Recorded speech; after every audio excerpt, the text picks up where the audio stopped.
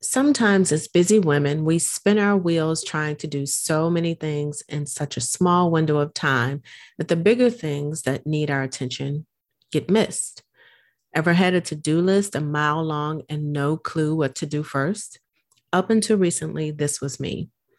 As a coach, do you try to help everybody instead of focusing your offers and messaging to the client base that you can do your best work with?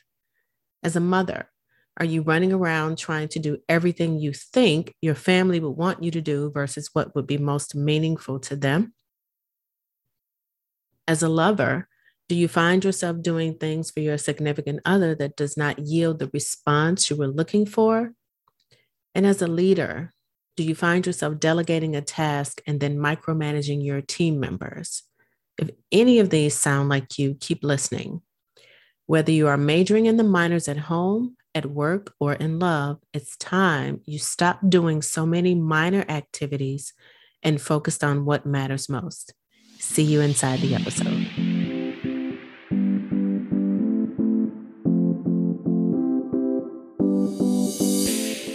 Welcome to the Happy Executive Women's Podcast, where women just like you learn how to navigate your work, home, and love lives with confidence and calm, all while being in command of your emotions.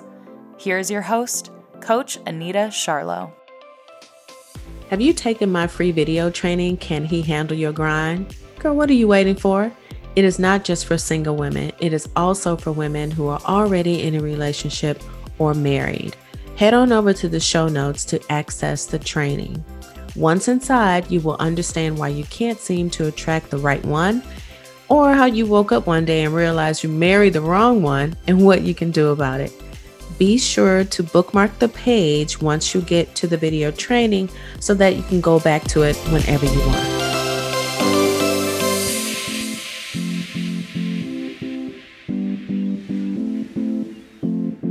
Hey there, beautiful. If any of the opening statements sounded familiar to you, you're not alone. I, too, have majored in the minors for the majority of my life. As a recovering people pleaser, overachiever, and a woman who has decided to stop trying to do and be everything for everybody, it's a challenge to stop myself from taking on more just because I can. I have prided myself for years on the ability to juggle 12 spinning plates while balancing a ball on my nose. Well, not exactly, but my fellow overachievers will understand precisely what I meant by that statement. Let's dive into a few examples of what majoring in the minors may look like in different areas of your life, followed by how you can shift direction. At the office as an employee, you take on more so that you can be seen by those in a position to help advance your career.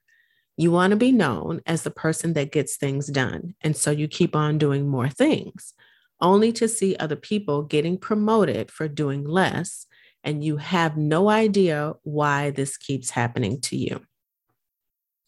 At home, you have specific things you want to get done on any day, but other small things get in the way. For example, you have planned to organize your home office. You head to the kitchen to place that morning's coffee mug in the sink, and you notice something that needs to be done in the kitchen. Or you see that the mail has come in and you stop to take a look at it. Something else captures your attention, and then you head off in a different direction. The phone rings and you decide to start a load of laundry while you're on the phone, to be productive, of course. And you look up and 3 hours have passed and there is no more energy to organize your office. Or perhaps you have completed the laundry and head to your children's rooms to put their laundry away.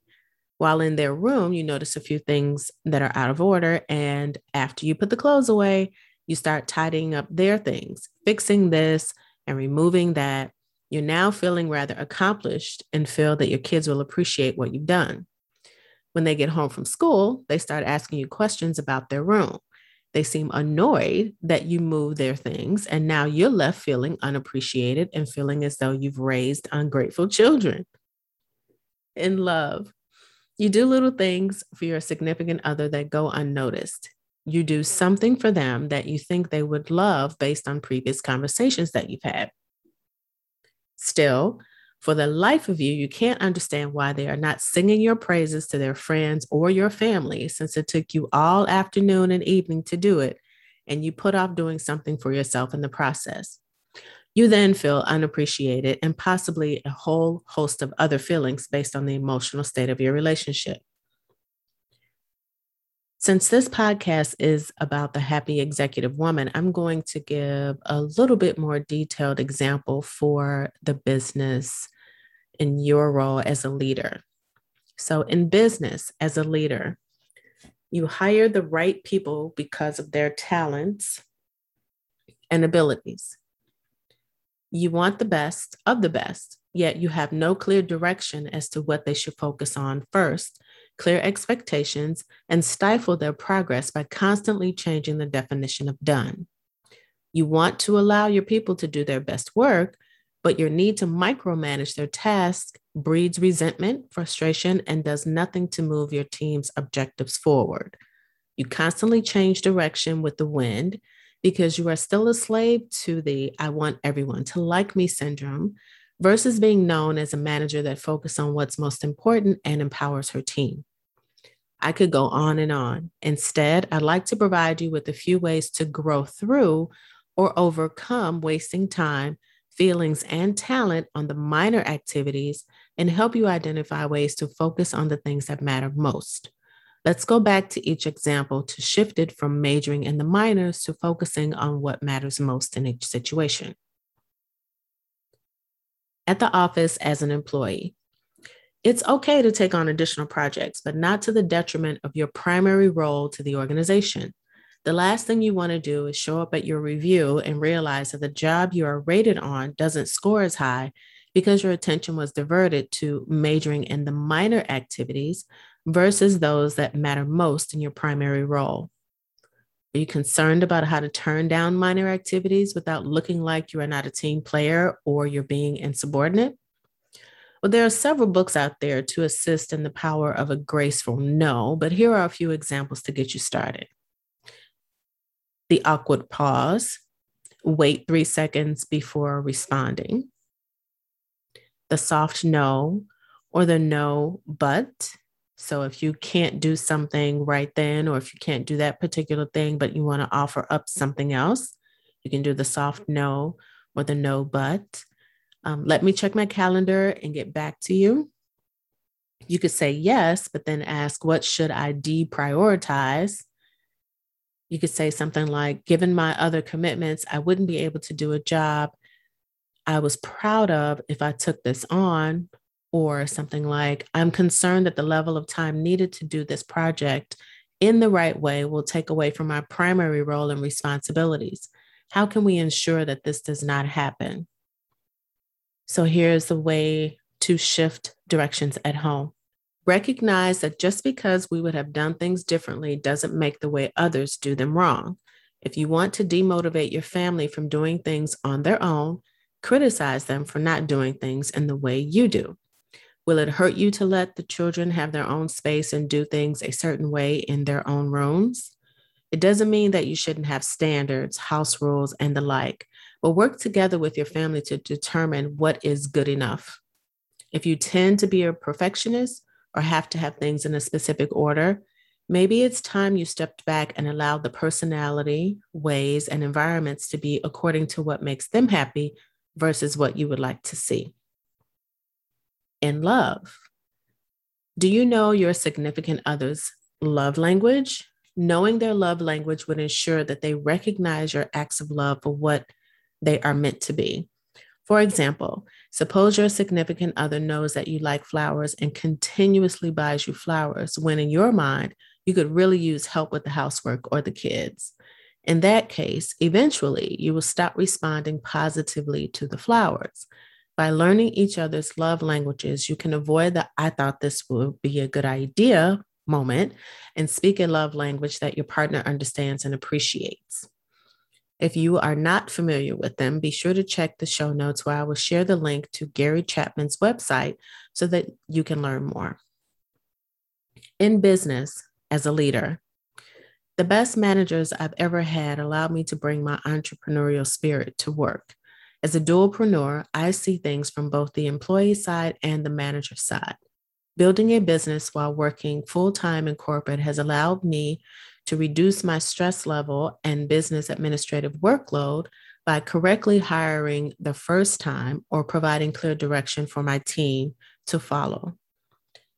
I think I've talked about this in a previous episode, but earlier this year, I hired an independent contractor to serve as my executive personal assistant under a 3-month contract with the option to extend, as well as a web designer.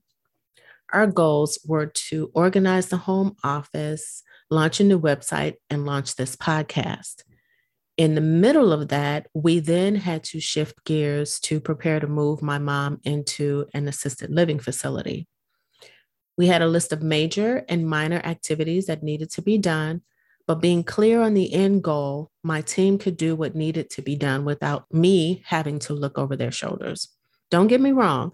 I had my preferences and I made many changes to the website and podcast setup. And of course, a few hiccups along the way with mom's move, but our major projects were completed within the 90 days.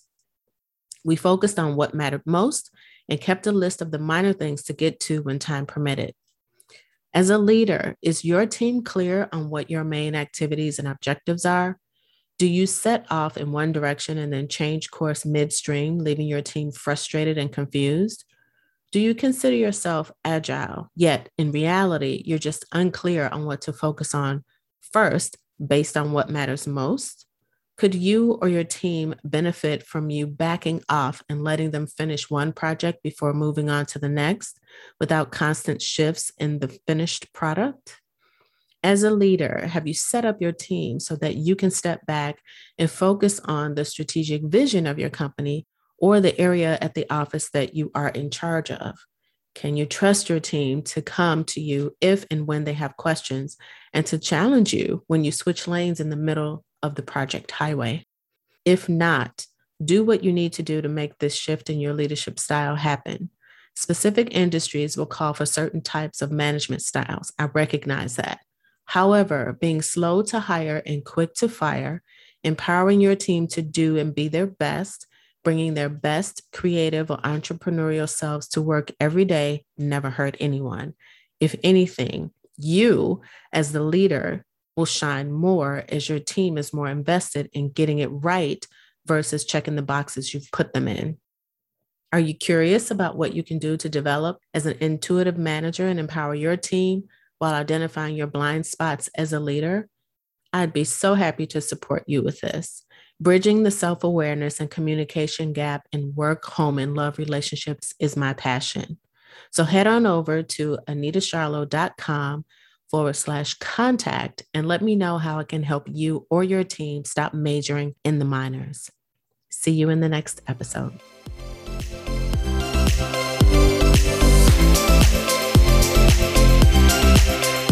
As an executive woman, giving ourselves permission to ask for what we want is so important.